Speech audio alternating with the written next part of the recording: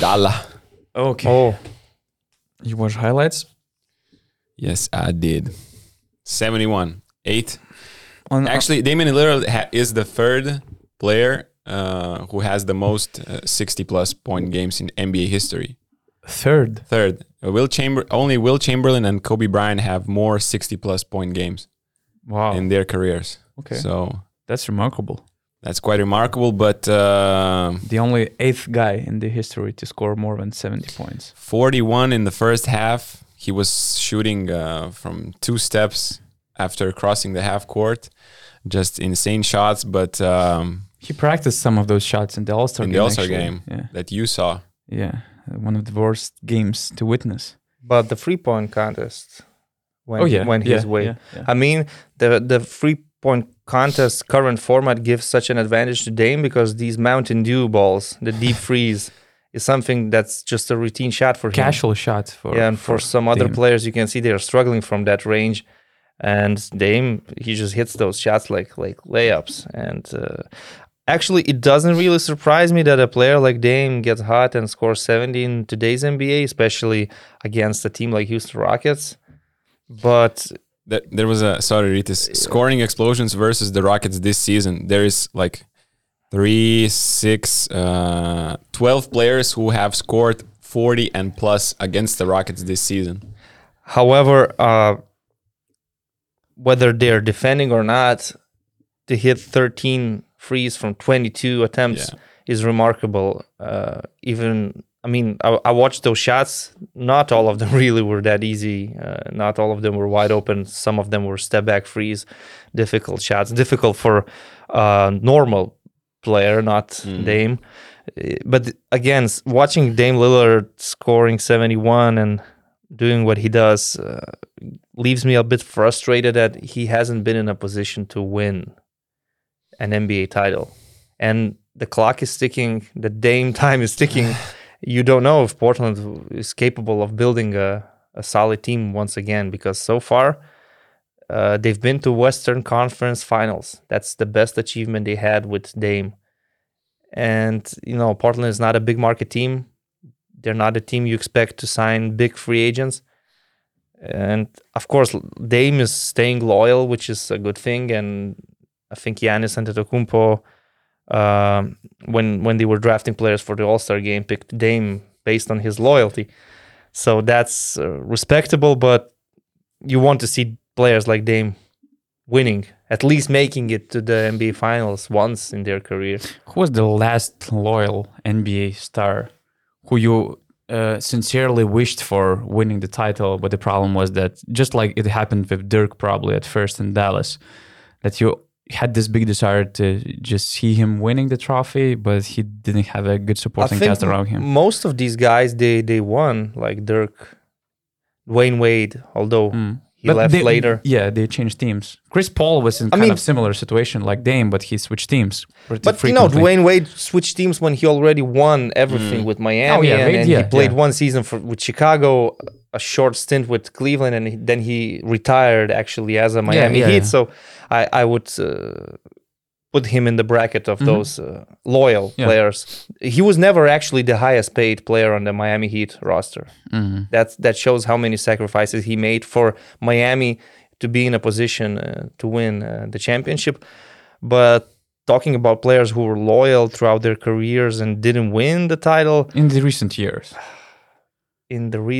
Because we can talk about Malone, Stockton, I really wanted Giannis to win in Milwaukee, because there were a lot of talks, that he might be looking to go away, and then he won. Obviously, it was a small market team as well. It was in such an early point of his career, so that you can't really say he it was like 5 or 6 years that he was in Milwaukee and then he won.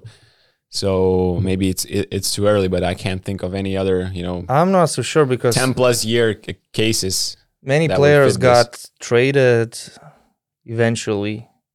There are not too many players that actually played their entire career in the same team. And most of those examples, like Tim Duncan, Dirk Nowitzki, they fulfilled their goals. Like they became champions eventually. I don't know. You have to go back to Utah Jazz probably and talk about Stockton That's Malone. sad, because Dame turns 33 this summer, and it's not like Jokic and Antetokounmpo going to join him. Like, those guys joined Dwayne Wade in Miami. So it's very likely that we won't see him unless he will switch teams in the end of his career. He will career. definitely leave a huge legacy in Portland. But when you retire without a ring, well, some players say, like Allen Iverson once said, that he's happy with his career. He has no regrets, even though he never was an NBA champion. He led Philadelphia to NBA Finals in 2001, but he's happy with what he achieved. Maybe Dame is also happy, and maybe staying loyal to Portland Trail Blazers to him is the same as winning a title. And who knows what might happen in the future. But right now, Portland is just a decent team that in this stacked Western Conference, they're not capable of competing. They seem, stuck, in that middle where you are not tanking, but you're not, that you're not winning as well. So, and this is a position, no NBA team wants to be in, but they seem to be in this spot for quite a while now. And, they made some moves this summer. They have a nice young piece in Shaedon Sharpe, who I think will have a great future, who has a great future ahead of him. But it's not enough. We will have to wait for him, and they need bold moves. To put Dame in the spot to compete for a title. When they traded CJ McCollum last season, I thought that this is the time for Portland to do a rebuild and to search for options to trade Dame. But it didn't happen at the time. It was just they sent CJ McCollum to the Pelicans for some assets, and that's it. So I don't know. Maybe, in the past we've heard some rumors about Lillard demanding a trade or wanting to leave Portland, but he always stayed there. And maybe, who knows, he's going to be there until the end of his career, although it's tempting to have a shot at a championship ring. But we also saw players, when they became veterans, being unsuccessful in the ring chasing. Even Karl Malone, example, his last season when he was 39, 40 years old, he joined the LA Lakers. And it was obvious they have to win right now with Malone, with Peyton, with Shaq, with Kobe, and it just didn't work in the finals. And Malone was injured. The Detroit Pistons were the better team. They were outplayed, and Malone retired. It's never a given if you leave for sure a great spot for you, the city where you were for your whole career, that you win a ring. So I really wanted Tracy McGrady to become an NBA champion, even though he was not a relevant player anymore. But he did join the San Antonio Spurs when they were facing Miami Heat in the NBA Finals. It's the final series when that Ray Allen shot happened in Game 6. And McGrady was on the roster.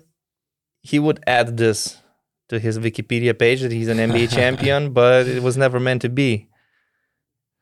It's crazy to read this list of 8 players who scored more than 70 points. And Damian Lillard, he's hitting more than... He became the first 70-point game player with 10-plus three-pointers. But I see guys like David Robinson on this list. How he could score more than 70 points back in the day without shooting three-pointers. That's just crazy. Because David Robinson was probably the most athletic player in the league at the time. He could do everything. He could take the ball and run through the court, and he never got tired. His stamina was just off the charts, and he actually had a quadruple-double game, as I remember, once. Yeah. He's the admiral for a reason, and he could score. He had a nice mid-range jump shot, left hand at center. He can play his back to the basket. He can drive. He could do everything except for a three-pointer. But in that time, the three-pointer was not necessary. He scored 71 points in 1994, where Spurs attempted 6 three-pointers in that game. Okay. It was the game against Clippers. How crazy is that? And actually, David hit 1 of 2. He also made 26 field goals from 41 attempts. 41 attempts in one game. That's That's crazy. just wild. Well, he That's was an crazy. Iron Man. He was unique, I should say. I mean, in today's basketball, David Robinson would also be an elite center because of his defensive abilities, first of all. But Last fact about Dame's night was that he had the most efficient shooting night of all of those 8 players who have reached this mark. Like most efficient 70-plus point game. 80% true shooting, of course, obviously, because he had 13 3-point attempts. Yeah, and he's oldest player to reach that. he made all milestone his of free 70 throws. points. He only made 2 turnovers. So it's not like Super he efficient. scored 70 points without playing winning basketball. And they won. Yeah, exactly. Because we had Devin Booker against the Celtics in a blowout loss. Exactly. Also, the really last fact: first 70-point game in under 40 minutes. But I mean, we focus on the individual scoring 70, but at the same time, in NBA we have teams scoring 176. 170. I know it's an overtime game, but in the regular time, the scoreline was also crazy. 150. Yeah. Now the scoring is getting crazier every year in the NBA, and it's if you score 40, it's a no big deal. If That's true. before 40 points would have been all over the highlights, all over the internet, and nowadays Nobody you got 40 pays too much attention. Nah, to you that. have to get 50. Or you need to have a triple double.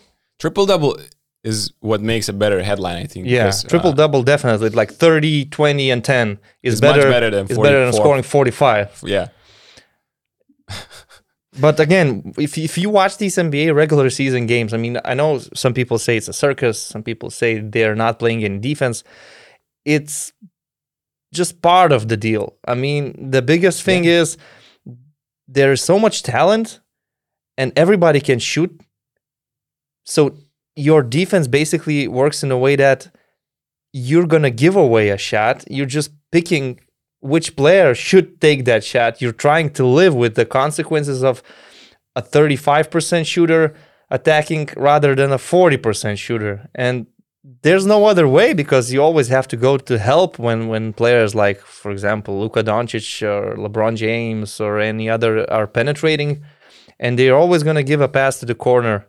And there's always going to be an open man. And, this is the way basketball is right now in the NBA. I mean, in EuroLeague, we also have some similarities, but it's just hard to imagine that somebody, a coach or a team could have a defense that keeps these talented teams under 100 points. It's Impossible. It's impossible in a 48-minute game with these rules and everything.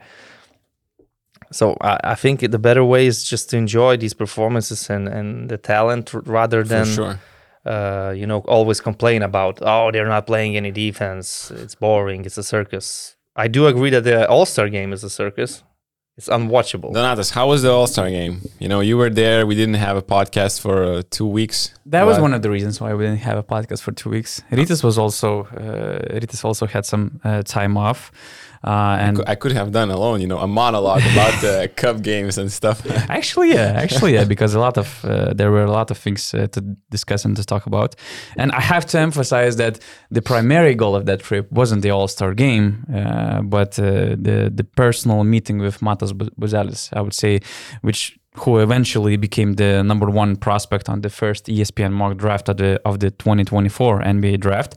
So, and I really felt blessed to spend more time with Matas and around Matas when our Lithuanian Basketball Federation, when they had this trip to the United States just to see Matas. I cannot say to visit Matas because it was like a 5-minute conversation or something. So yeah, I have more impressions from my meeting with Matas rather than this All-Star game that I actually barely watched because there was plenty of stuff to do. And it wasn't interesting. It wasn't. Although the free-point contest and even the dunk contest this year. Oh yeah, Mac McClung true. saved the dunk contest. Was good. So speaking of, it A lot should of be topics to discuss. It should I be see. the introduction of our podcast after this discussion about Dame Lillard's milestone. Welcome back. Our bonus podcast is back. Sorry for this break, but we just couldn't be literally in presence for this podcast the last week. And we're back on track. We will also have the Q&A session this week, so you can start preparing your questions or start making those questions below this video for the following Q&A podcast. Or you can also join our BN Plus community, because we put a priority for BN Plus member questions, and we actually have some great offers right now, like 2 months for free on all starter, all-star, and GM levels. So just visit basketnews.com/plus to become our BN Plus members, to be more closer to us on our very nice WhatsApp community that we have, also to make those questions for the podcast and some other extra content that you will get more and more actually in the following weeks. So I really suggest doing it before it's gonna be cool. And yeah, what was the question? What was the question Which you asked one? me? Or there was no question? I actually You're had a still question. feeling No, the jet you were lag, right? saying about dunk contest and 3-point contest. Jet lag was I mean, crazy. just maybe share more about your trip to the USA. What was What was the main highlight? I mean, Yeah. Meeting Buzelis. meeting Buzelis. Yeah, just, I mean, For us Lithuanians, he's like the Victor Wembanyama for. I mean, he's not that type of yeah. But he's a generation talent, projected but he's number a one draft projected pick in number one pick 2024. next year. I mean, so- he's not a lock. No, no, As no. Wembanyama is, Yeah. but right now he's a projected number one draft course, pick. of course. So that's impressive. That's huge. That's- we didn't that's, have anyone close to that kind of projection. Even Jonas Valanciunas, he went drafted fifth. fifth, I think. It was the best draft in Lithuanian history. He was nowhere close to being drafted And number one. that year. I think every basketball fan should be more excited about a 7-foot guard than about a center who is a traditional center. So we are just this much excited because of how talent fits for this modern basketball, and we have never seen anything like that in Lithuanian basketball. I was excited to see Chet Holmgren, but he had an injury and his rookie season is postponed until next year. But he also is a very intriguing player. Not a point guard, but Yeah. a very skilled 7-footer. Also, For me, Buzelis is close to something like Franz Wagner, I would say, because he can also, play with the ball in his hands. He has a decent shot. He's also tall, lengthy guy who can run the game. So for me, Buzelis, although Holmgren also has some, let's say, body similarities, but playing-wise, I think that's Franz Wagner Franz is a Wagner closer is a comparison. nice comparison. Yeah. I love watching France. I loved him in a Eurobasket, and sometimes when I switch to Orlando Magic games, it's basically because of Franz Wagner and a little bit of ball. So you are the guy who got the statement from Matas Buzelis that he wants to play for Lithuania, right? Yeah, because there was this kind of race, at least on media, whether he will go with the Team USA or Lithuania, but it was the first time he officially confirmed in both languages. We did a Lithuanian interview also, which wasn't published, but then later he just confirmed one more time that he will play for Lithuania, which is huge. So you visited Oklahoma and Salt Lake City? OKC, Wichita, where Buzelis is playing for Sunrise Christian Academy. That was crazy. That was a crazy trip because Wichita is not it's the largest city in state of Kansas, but still it's one of the most random destinations I've been to, and I've never planned to go there, but it was great to feel some high school basketball atmosphere, and it's very religious state and city actually. So even before the game they have those praise in the gym. They also have praise after each practice, so it was interesting experience. And I just loved Buzelis' personality, very low profile guy, very polite, well educated. So the best thing is that he's very good talent, big prospect because of his size, of his skill, but also I see how humble he is, how down to the earth he is. So I wish him all the best because he deserves it. And I actually had All-Star game question, but we spoke enough about the NBA. So maybe let's just stick with European basketball. A lot of stuff was going on around. We will discuss a few topics that includes EuroLeague signings deadline, Panathinaikos coaching change, Šarūnas Jasikevičius situation in Barca. Also, we have almost all pictures set for the FIBA World Cup with 31 national team qualified for the tournament. So a lot of things need to be discussed. And maybe let's start with the EuroLeague signings deadline. So the official deadline is March 1st, 6 p.m.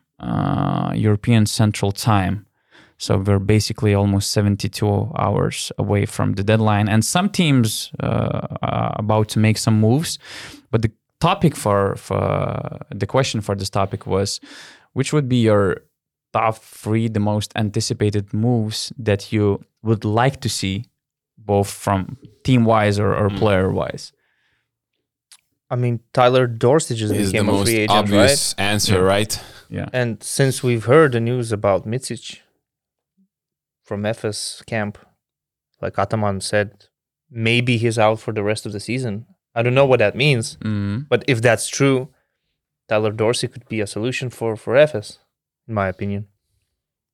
Putting Larkin more as a point guard? I mean, it's just about being a ball handler rather than positions. True.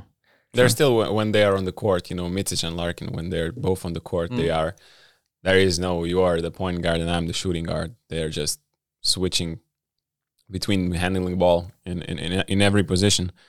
Tyler Dorsey was the most obvious name, and you could have said maybe Olympiacos, maybe Fenerbahce, the 2 teams that were interested in him way before, I think it was start of December when he got first cut from Dallas. Yeah.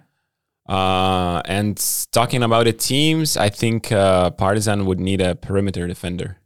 A guy who could, a 2-3, who could defend the ball and just be a defensive presence, which they don't, let's take for an example, the game against Fenerbahce, they lacked, some defense, and we all know their defensive problems. And when you're playing the coaches that are really, nitpicking your weak defenders, it's going to be you're going to have a hard time defending because the same players are always going to be, targeted in every possession. So I think Partizan I'm not sure if there's a guy that fits their profile, if they have enough money to sign something, but a perimeter defender would make a lot of sense for them. Perimeter defense for sure would help, but also missing a solid backup frontline defender, because as soon as Lazort or Lede, as soon as they get benched, there's a huge gap between the starters and the bench players. And I actually heard that they really want to upgrade the roster with a backup center, but I agree with you. Whether it's a perimeter defender or just a frontline defender, I mean, they just need to improve defense. That's all, because they have one of the best, or not even, maybe the best offensive rating in Euroleague. Defense was their issue all season long. So if they would upgrade this defensive department, they could potentially become a top 8 lock, which is not easy to do, but they're in great shape. One of the hottest teams in the EuroLeague currently. They're looking like a top 8 lock the way they're playing for the last, let's say, in a 2023. After what happened in the recent weeks, I do agree with that. Although I was sticking to my opinion with Zvezda, but since Zvezda lost to Alba Berlin and Partizan is running their offense so smoothly, you have to admit that Željko Obradović has the upper hand right now in the playoff race between the Serbian teams, and also being ahead of teams like Valencia and Žalgiris and some others. And they have improved their defense. Like if they, for the overall season, they are like the last or second to last in defensive rating. Like looking at their last 5 or 6 games, they were, I would say, number 8 or number 9, if I'm not mistaken. So they have made improvements on both sides of the court. I have to say that another team I would like to improve is Monaco, because they've been struggling recently. They struggled in the Cup. They lost to Barcelona. Some games even before were kind of hard to watch. And I'm thinking about what they need, because potentially they could add a player like Terry Tarpey that would also add some defensive abilities. But to me, Monaco needs better spacing and better shooting. Mm-hmm. I'm not sure if Chima Moneke John Brown is the right signing. They did sign him. They add him. Of course, they needed some power in the fourth position since they let Adrian Mormon go. But Moneke is not a stretch four, and you can see how hard it is to play without a pure stretch four and without having consistent shooters on the court. Because even last season, they had a guy like Danilo Andjušić that could change the rhythm of the game a little bit with his off-the-ball movement and his shooting abilities. So I'm thinking that, Matt Thomas went to Panathinaikos. This is what hurts me the most. He went to a team that's not a contender this season. That will finish the season exactly in 1 month. It's like pointless. It doesn't change the league. If Monaco signed Matt Thomas, that would change things, in my opinion. Of course, you have three guards: Mike James, Elio Kobo, and Jordan Lloyd, and you want to play with them in the lineup when you're closing games. But I just want a shooter to improve this Monaco team. Yeah, they're 17th in three-point shooting this season, shooting below 33% beyond the arc. But the problem is that they lack of shooting, and especially in the last stretch, they're also lacking of defense effort, defensive-minded players. Their defensive rating is also pretty awful. They're 15th in defense in the EuroLeague, and especially now, maybe they're not consistent at all. They haven't won back-to-back games. Okay, they won once against Milan and Alba Berlin, but other than that, it was the last time they won 3 games was in December, and they really not looking good. I think that their struggles are a bit even underrated right now, and yes, somebody who could also play some defense and stretch the floor in the fourth position probably would be great. But the problem is that the market was very bad for that kind of for that profile of player, and they were looking for an upgrade in this position, particularly the stretch four position, for quite some time, but there are no, let's see, EuroLeague ready players right now, considering their buyout situation or their free agency status that they could afford. And actually, I've heard that Mindaugas Kuzminskas is one of the names being mentioned in those EuroLeague talks, because not only Monaco, but especially now Baskonia and Bayern, they're looking for players in the fourth position. Of course, Bayern's situation is different because they will miss Augustin Rubit for the rest of the season. He's a different type of player. But Baskonia has some health issues with Dalton Hames. So Mindaugas Kuzminskas' profile of player would fit them better. Obviously, Baskonia and Lithuanians is one again. Baskonia and Lithuanians or Baltic players, not only Lithuanians, and also that they are an offensive-minded team that runs a lot in transition, take a lot of 3-point shots, and Kuzminskas is not a guy that improves your defense, but he's a good shooter. He can stretch the floor. That's what he gives. He had success in Malaga. He had success also in Spain as well. And still, about Monaco, what I wanted to say is that they have a pretty friendly schedule ahead of them. They will play 4 of their next 5 games at home. Right now, they have Maccabi at home, one of their, I would say, direct rivals in the standings. After that, they have Panathinaikos at home, Baskonia away, which is going to be a very beautiful game, in my opinion. And then they have Virtus at home and Valencia at home. So after these 5 games, playing 4 of them at home, they could be close to locking the playoffs with the right results. And I think it's a good schedule for them. But just recently, they're not playing that well. That's the problem. Yeah. Any other teams that are looking to add players apart from the 3 you mentioned?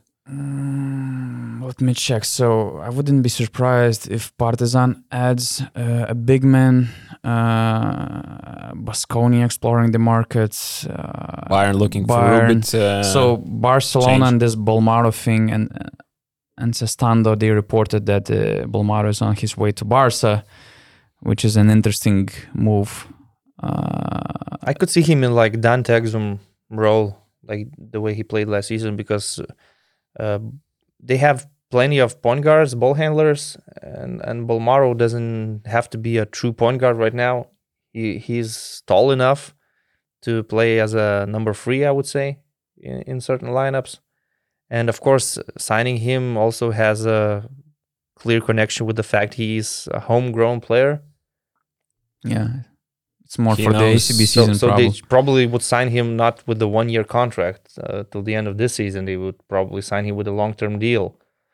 Yeah, and he was, I would say, pretty respected prospect in Jasikevičius' team. He was But always this energy booster. When he made the jump to the NBA, I always said that it doesn't make any sense to me. Yeah. A point guard without the 3-point shooting abilities going to the NBA, it's impossible for him as a young player For me, to he have kinda an reminded- impact there. Kalaitzakis case, actually, although Bolmar is a better defender.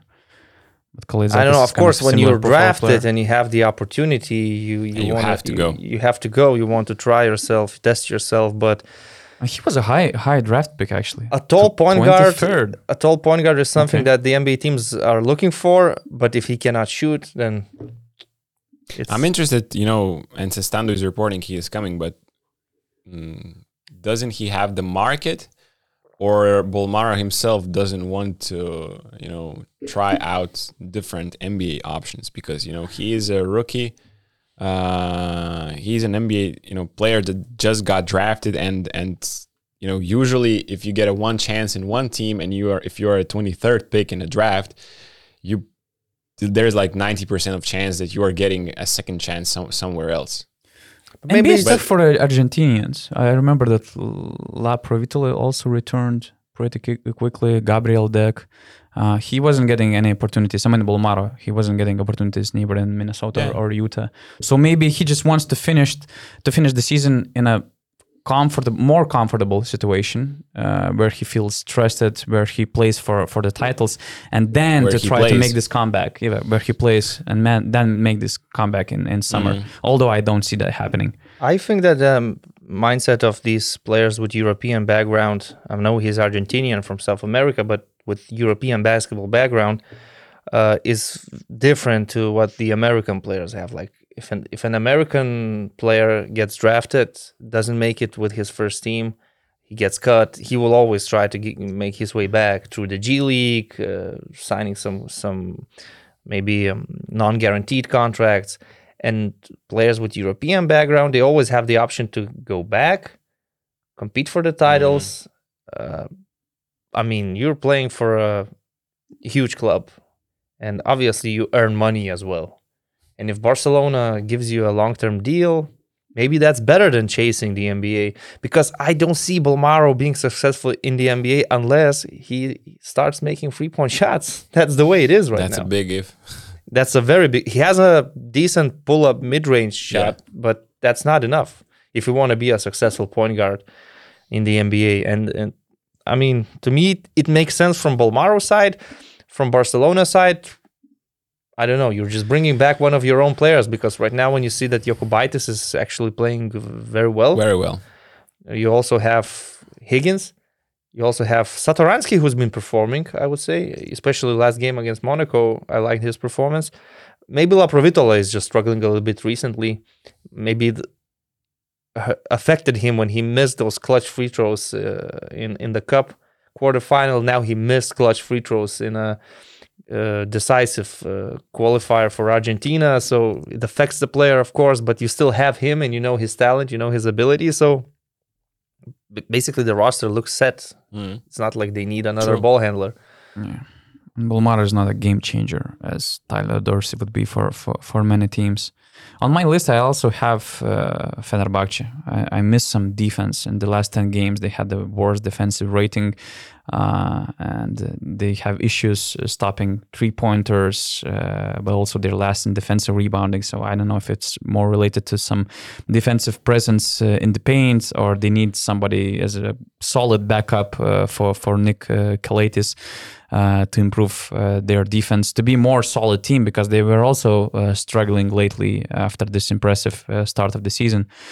Maccabi, of course, they would benefit from a stretch four, shooting stretch four, I would say.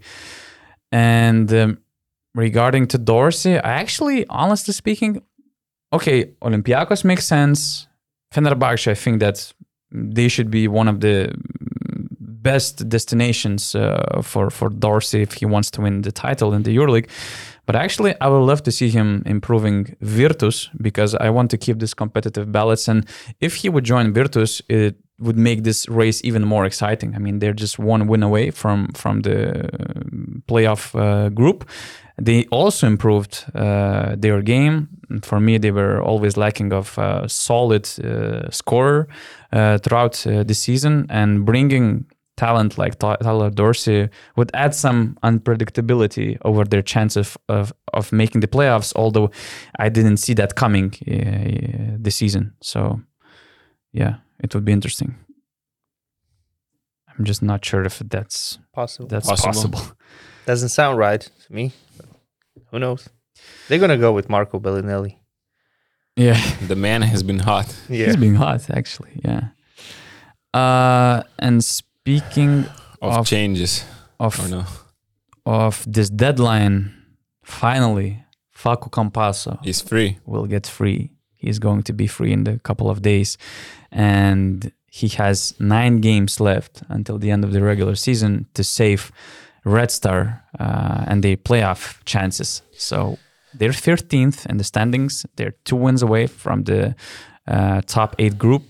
9 games remaining.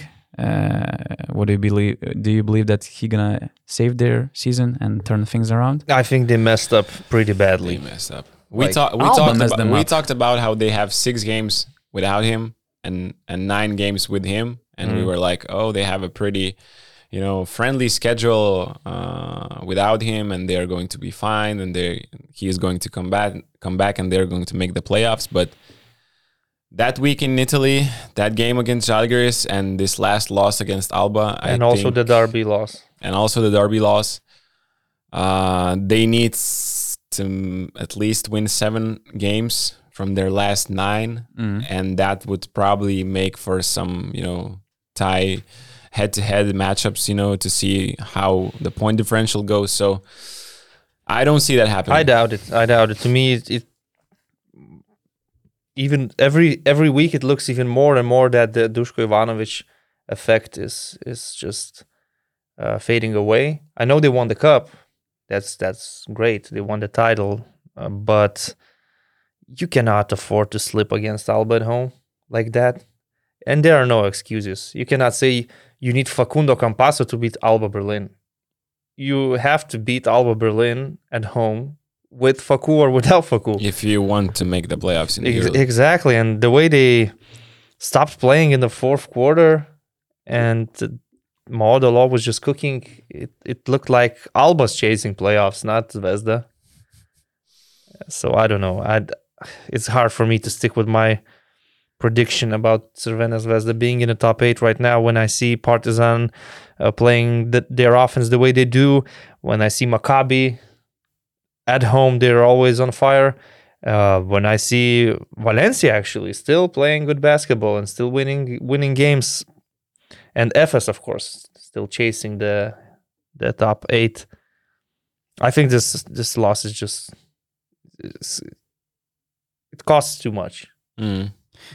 The games against Žalgiris and Partizan were also up for grabs. They just couldn't do it in the 4th quarter when it mattered. But you can say, oh, those 3 games, Olympia versus Žalgiris, all away, and away games are always tough to win in the EuroLeague. Doesn't matter. Yeah. That was a home game against Alba, and if I had to point something out, you could look at the 3-point shooting percentage. Not Alba, but Zvezda is struggling a lot. But to me, the performance of Luka Vildoza, without Campasso, he has to play good if Zvezda wants to win. And in the last 3 games, he's shooting 13% from 3-point range, 2 of 15, and he has more turnovers than he has assists. 10 turnovers and 9 assists in the last 3 games. And I don't know what's affecting him. Maybe that's a bad, slump for him, and that happens. But it just came at the worst possible timing for Zvezda, and there were more problems obviously against Alba. They couldn't really defend. I did not see the same Zvezda energy and the same grit they usually show at home. You know, Alba were outperforming them in terms of energy, and this is not usual. So, you know, when you don't see these things like energy, it's really hard to think that a team is going to make some kind of turnaround. Maybe in the next they 9 games. over-celebrated the cup. I don't know. Which is possible in Serbia. Alba Berlin didn't win the cup. They didn't win the cup. Bayern Munich won the cup. And Trinchieri was putting up Paulaner. And Yeah. Bayern also of Paulaner. lost the following EuroLeague game. Although that was not a bad game. They played Maccabi away. They were leading for a long time. It's just that Maccabi has so much talent. And when they play at home, it's But there should they're one be of the some best home serious teams this season. Research about teams winning cup Winning and cups then like losing the following Žalgiris won the EuroLeague cup. They were Žalgiris hopeless. lost the game. They were hopeless in Madrid. game. There has to be some Malaga, correlation. Brescia. I mean, since Malaga won the cup, what I loved to follow the most was Kendrick Perry on Twitter, because not only did he win the cup, He won Twitter. He won Twitter on that day. and he led Montenegro to the World Cup Yep. in the true. qualifiers. So He's the winner of the week. He has so many reasons to celebrate right now. We should have a new podcast segment, Winner of the Week, Kendrick Perry. Kendrick Perry, I loved That's a his good start. dance in that title parade. You they saw had his in tweet, Malaga. what he was saying about that dance. He said it was not me, it was Hennessy dancing. Tequila. Tequila dancing, Tequila, sorry. Yeah. So, I mean, over celebrating is a thing, and you cannot rule out this as a reason why Zvezda was so poor against Alba Berlin. Maybe they lacked energy because they celebrated, because they didn't think that Alba Berlin is a dangerous opponent for them at home, and they were not 100% focused, and they were punished. And that costs a lot, as I said, in the standings. And energy is one of the first things that Campasso is bringing to the table. Exactly. As Yeah. well. Exactly. But I just don't, 9 games, you have to win 7, maybe even 8. Yeah. It's not going to be I easy. don't really believe in it also, Mm. but let's see what happens. Campasso is a special player, of course. Yeah. What would be the percentage like that Zvezda makes The the odds, playoffs? Yeah.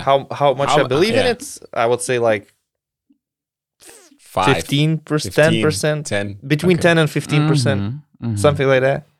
It's going to be Yeah, I interesting because from the last 9 games they're playing, they have 5 home 5 home goals. games. Mhm. They have 3 opponents that they're beloved down in the bottom of the standings in the EuroLeague. They also have 3 home games against head-to-head playoff rivals, Yeah. which is important. They will finish the season with 4 of 5 last games playing at home, Yeah. and they will actually play their last 2 games of the regular season against Olympiacos home and Fener. Who might have been already sure of the home court advantage in the playoffs. Or their regular season standings seed. So that might help. The only 2 opponents, I mean, their schedule is pretty interesting. Bayern away, Efes at home without Misic, Panathinaikos away, Barca away, which is tough, Baskonia home, Valencia home, Asvel away, Olympiacos and Fener home. So if Campasso brings back that excitement, if he gives some energy offensively to cover Vildoza's slump, if he gives this huge moral boost that maybe the team needs after the magic of Ivanovic faded away, I mean, who knows? I'm not saying that their chances are high, but at least Campasso will bring some excitement, because there is some argument to believe in their last playoff push. So we'll see. Facundo Campasso was actually not enough for Argentina to beat Dominican Speaking Republic. of miracles, yeah. That's the issue we have to address. Yeah, we won't have the silver medalists of the last FIBA World Cup. They also won the FIBA Americas tournament recently, and we won't have them in the tournament because they lost Dominican Republic. And they only have themselves to blame. Exactly. Not the FIBA system. Of course, it didn't help that they were playing during the windows with Garino, Delfino, and some other players that are out Still, of they the... have Gabriel Deck, Laprovitola, But in this game, Campasso. yes, exactly. In this game, they had Deck, they had Campasso, they had Laprovitola, they had Brusino, They had a a 17-point lead in the end of the third quarter. Dominican Republic had Andres Feliz from Juventud Badalona. Argentina blew their lead. They missed clutch free throws, and They lost the game and they're not playing in the World Cup, which is strange because usually when you're talking about South American basketball, it's Brazil and Argentina, obviously the most dominant teams. The others are. I know that the qualifier is not based on South America; it's FIBA Americas. Like Dominican Republic is not from South America, but they participate in the same qualifier, and it's a huge blow, I would say, for Argentina. They always play in the Olympics. They always play in the World Cup. They are always competitive. They're exciting. They're usually underdogs. Yeah, but I know that Scola retired, surprise. but they still have a lot of talent and quality. They were Bad luck. Yeah, they were really fun to watch, and we'll be missing also Turkey, Nigeria, Czech Republic, Poland. Actually, Serbia, they still have to qualify for the World Cup tonight. We can actually fake both scenarios right now. If Serbia wins or if they fail to qualify. Look, I'm not going to pretend that Serbia is going to lose to Great Britain. If they do, probably I should retire from this podcast. Don't make those statements. We have some bad history with those statements in our office. You don't bet your... I remember that after all those surprises in the Eurobasket playoffs, our head of video, Gitas, said that if Poland wins against Slovenia, I won't get paid until, I don't know, end of my career in basket news. How is that going, Adonis? And he's getting paid, He's getting paid, but yeah, just be careful with your statements. Come on, man. You cannot lose to Great Britain. And especially when Britain is not fighting for anything. Because Argentina, against Dominican Republic. But Dominican Republic at least has professional basketball players. I mean, Great Britain also do. Oh. They are considered professionals. I give you that. Just look at that team. They were trashed by Belgium. I see Great Britain fans attacking your Instagram account. There are no now. Great Britain fans. Let's be real about this. We're not here to talk about Carabao Cup or whatever happened in England last weekend. We're talking about basketball, and we're talking about Serbia versus Great Britain. Serbia strengthened by Guduric and some other guys. Guduric. This is basket news, not football news. I mean, I will just take a look at the last game. Great Britain played in the qualifiers, which was against Belgium, which they lost at home by 30. Former player by of 40 Great Britain, Lol Deng, led South Sudan national team to the World Cup. One of the biggest miracles of these qualifiers, as well as Cape Verde and Eddie Tavares' success of taking them to the competition. I'm not denying that Great Britain had good players. No. I'm just saying, I'm just covering I'm just filling the time you're doing your research. Yeah, I mean, Belgium trashed Great Britain. The game was played in Newcastle, 88-59. And if Ellis, Horschler, Sharma, Watson-Gale, Wheatle, Adamu, Beal, Johnson, Lawson, Menzies, Mockford, and Williams will beat Serbia, I think Pesic should retire from basketball in general. Yeah. That's it. That's all I have to say. Obviously, Serbia could have clinched the position in Athens. They lost to Greece in an overtime. They also had players like Milutinov, Davidovac on the roster, and they just couldn't win the game, but they should do the job today. Let's hope so, because Nikola Jokic missing the World Cup because Serbia losing to Great Britain would be... some not criminal, the World Cup we want to see. Yeah. So to be short, from Europe we will have Greece, Spain, France, Slovenia, Germany, Italy, Lithuania, Latvia, Montenegro, Finland, and Georgia. From America we'll have USA, Canada, Brazil, Dominican Republic, Mexico, Puerto Rico, Venezuela. From Africa, Angola, Cape Verde, Cote d'Ivoire. Cape Verde.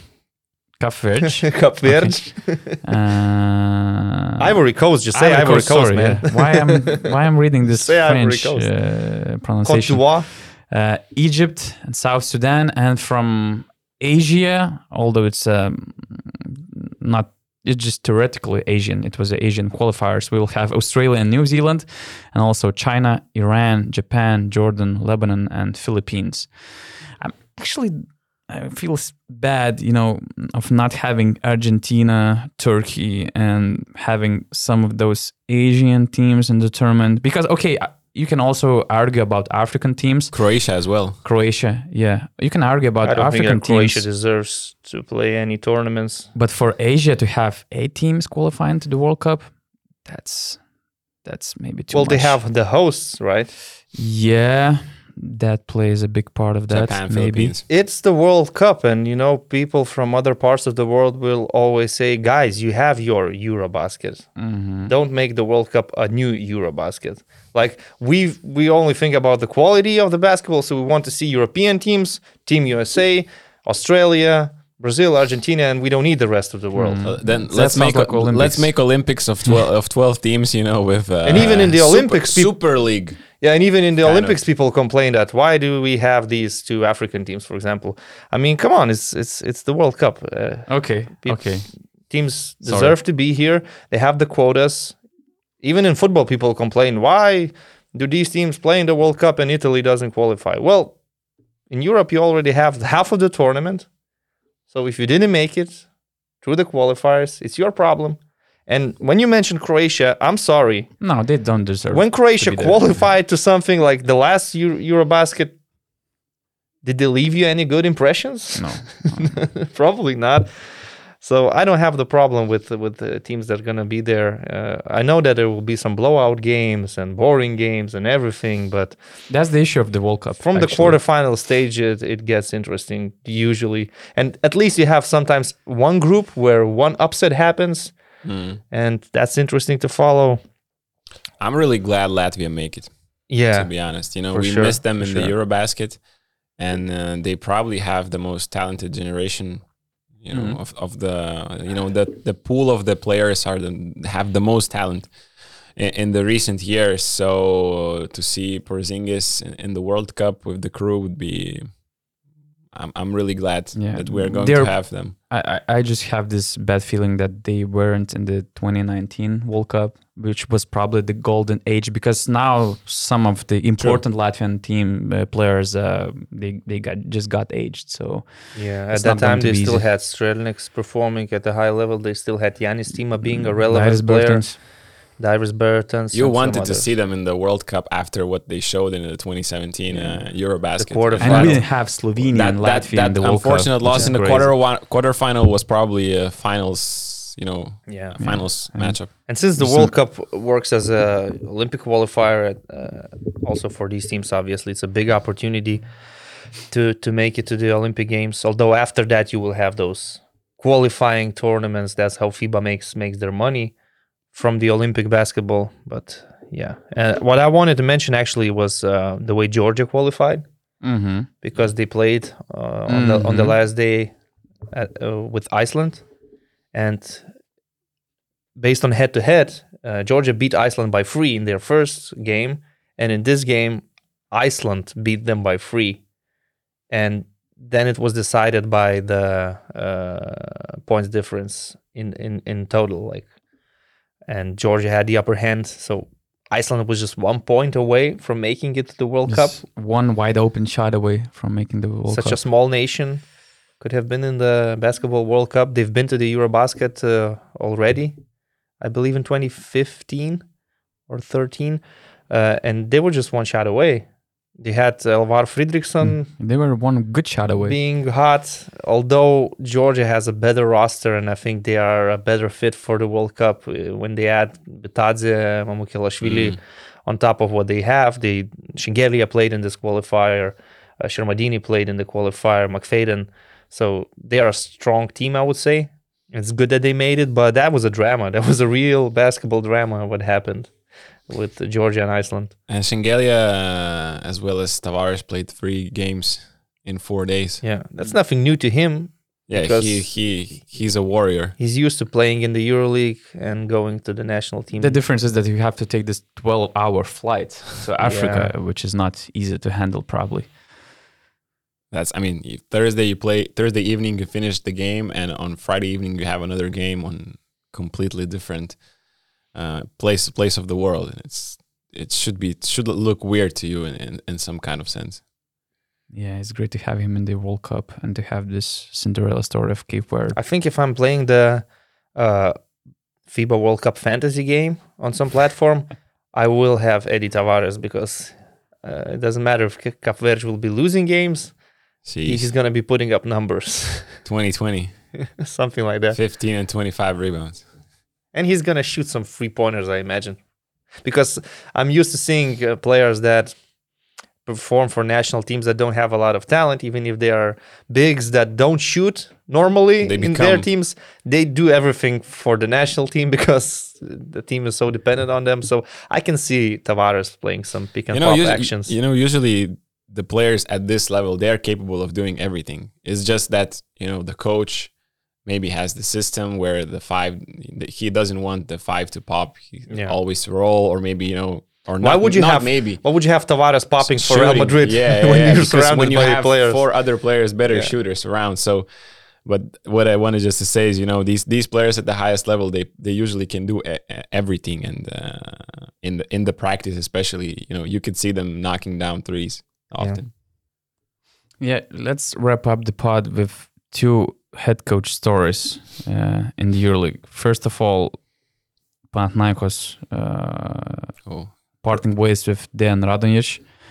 I remember that took longer than I expected. Wrapping up the podcast, it's quite a long outro, I would say. I remember that Augustas put me in trouble when he made this bold early season prediction by saying that Radonjic will be the first one to be fired. I think I was the one that made the prediction. Oh, really?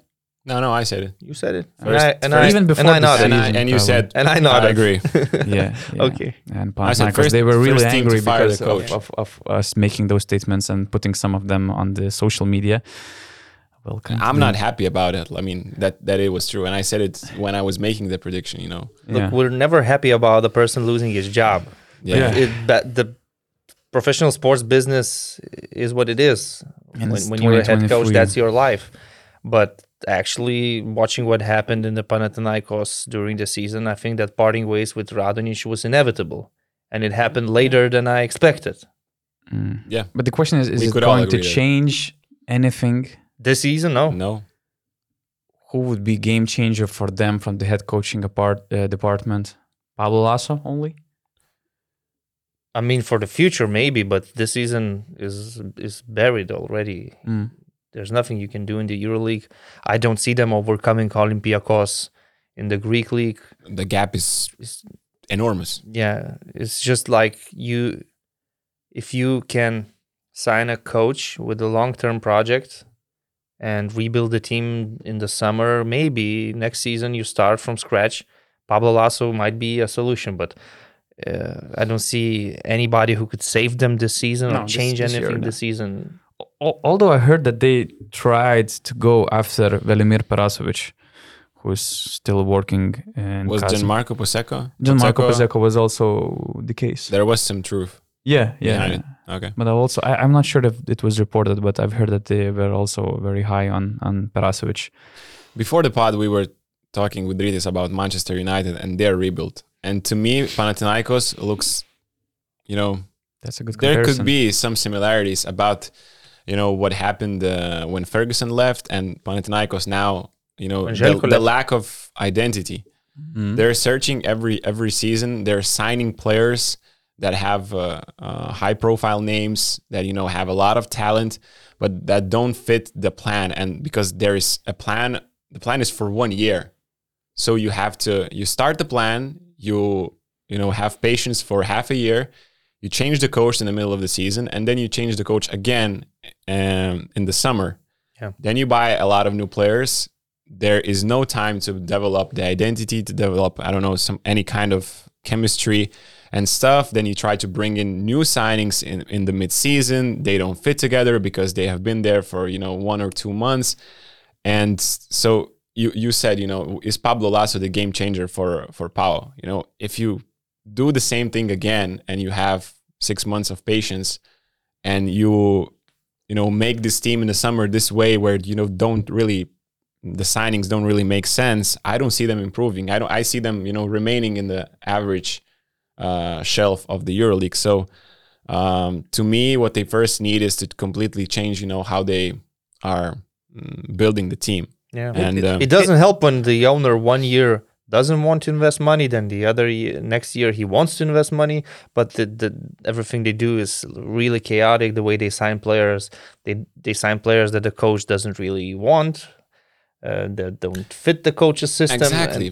First, you decide to build on the coach, then you decide to build on one player, but then again, you're now looking for a coach who could lead your team. It doesn't work that way. You have to. It all comes to find the fact balance. that they don't have a clear sports director or a good person for this huge task for any EuroLeague team. They had this Manos Papadopoulos, probably one of the best GMs or sports directors, whatever you call it.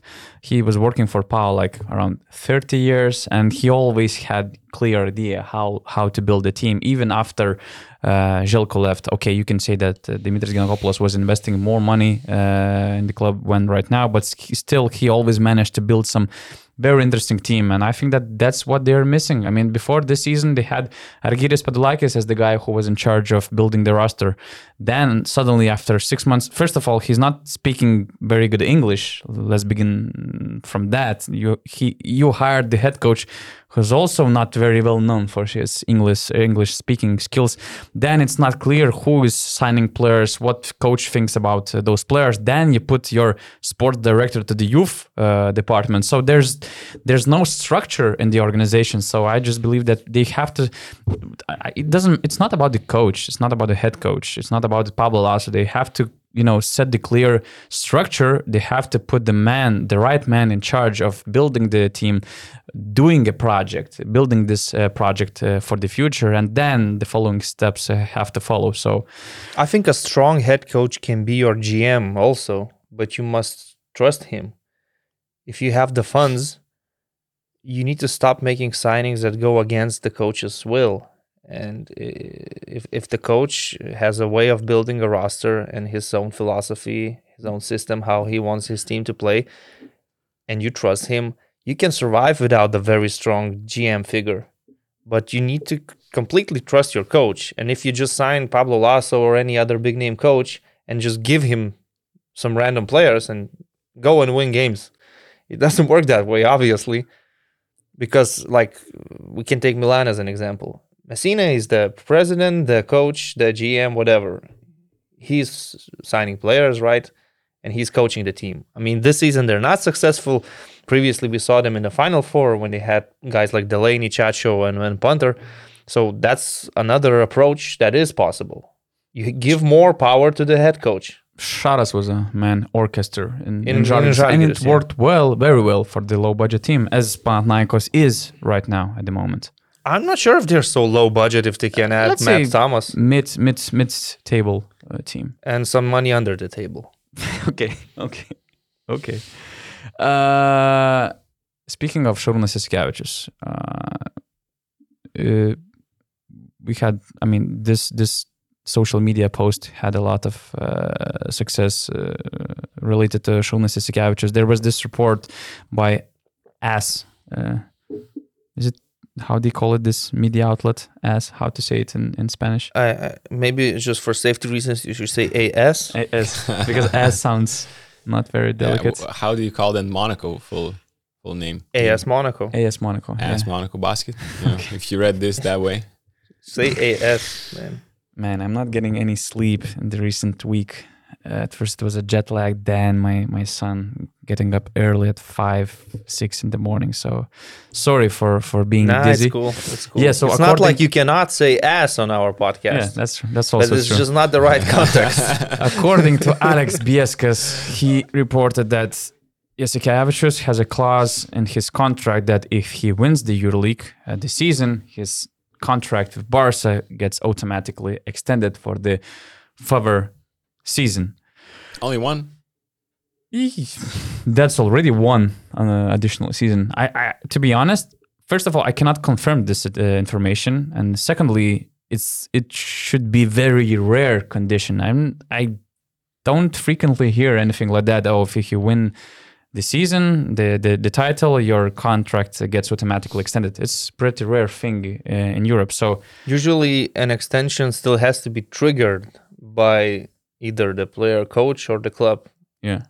And automatic extension is not something I've heard of, because probably then it means the contract gets extended on the same conditions. I mean, financially. Or I mean, Or on there some could be, bonus. yeah. It's still a rumor. We're discussing a upgrade. rumor. Yeah. Let's be completely We're just clear. speculating. We're just completely speculating. Maybe Sharas is just laughing at this rumor. Yeah. Which is very likely. He Very probably probably. knows. Likely. He probably knows what he signed, right?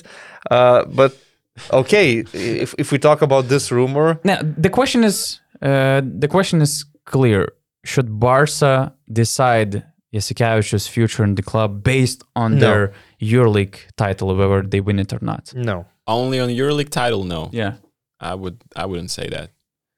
There's I mean, if they let's say win ACB and lose in the EuroLeague Final Four, I'm sticking with Sharas.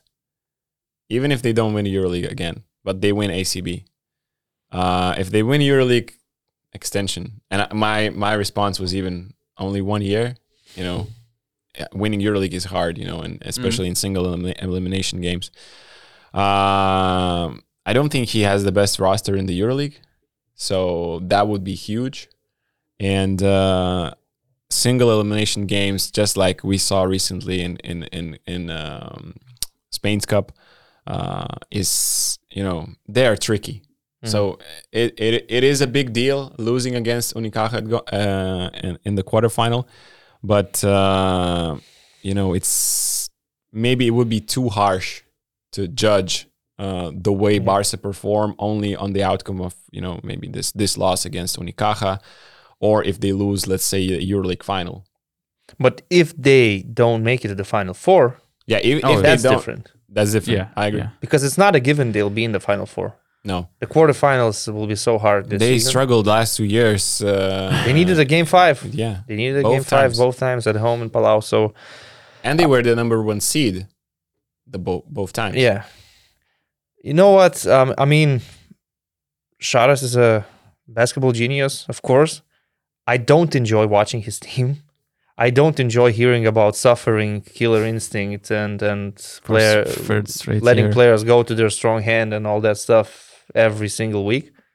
Maybe some players are also tired from that. I don't know. In Barca camp, sometimes when you see them play, it looks like they're becoming robots instead of humans with real emotions and real feelings.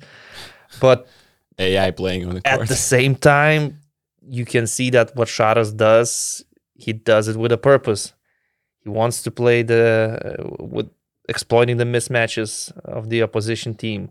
Yeah, he's always preparing a game plan the way they need to be defensively. Like last week's game against Monaco.